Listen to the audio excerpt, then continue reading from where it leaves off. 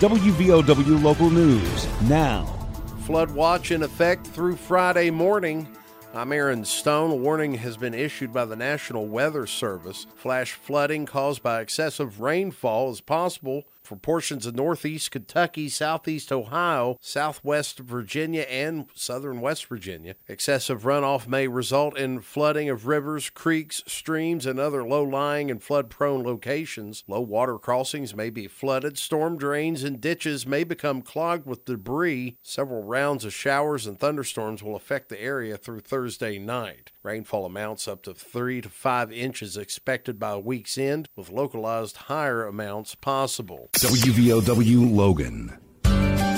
The Logan Regional Primary Care and Walk-In Clinic on Airport Road in Chapmanville is accepting new patients. Dr. Mahmoud Hamza is ready to be your primary care physician. A walk-in clinic is also available. You won't have to wait to get the care you need for flu, UTI, sprains, cuts, minor injuries, ear issues, rashes, and more. The Logan Regional Primary Care and Walk-In Clinic on Airport Road, open Monday through Thursday, 9 a.m. to 7 p.m.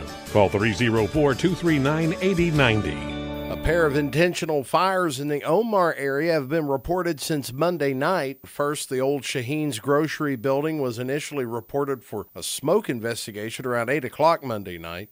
Firefighters discovered fires with multiple points of origin and quickly extinguished the flames. A second fire was reported Tuesday morning at the old Chafer Chapel located near the Dugout Bridge at Omar. The church is unoccupied and regular services have not been conducted in years. That fire was reported around 6 o'clock this morning. Firefighters report the blaze started on the back side of the church, spread through voids in the ceiling and roof. The building is considered a total loss. Main Island Creek Volunteer Fire Department was assisted by the City of Logan Fire Department in knocking out the flames. No injuries were reported at either fire, and both are considered intentional. The State Fire Marshal's office has been contacted to investigate. It could be midweek before the state is able to repair a mainframe computer system that continues to impact several state agencies. The State Office of Technology provided an update Monday saying that the state's third-party vendor, Park Place Technologies, is working round the clock to repair the mainframe hardware that caused a problem a week ago. The problem has impacted not just the State Division of Motor Vehicles, but the State Department of Health and Human Resources as well. DMV hasn't been able to offer most of its services at agencies' regional offices across the state. The outage has also shut down the DMV's online portal that offers services like vehicle registration renewals and license renewals. WV Path, the DHHR's public assistance portal, has also been impacted. As of Monday afternoon, state technology officials estimate recovery timeline of 48 to 72 hours at the earliest of restoring service. A cement truck crashed and temporarily closed the southbound Davis Creek entrance ramp to US 119 Monday. I'm Aaron Stone. The road was closed yesterday afternoon after the truck overturned. One person was injured, but their condition isn't available. Ramp was closed for about 8 hours, opened once again 11 o'clock last night. The Kathy Ireland Recovery Center just opened in Williamson at the former Williamson Memorial Hospital. The center is the start of a 28-day process for people.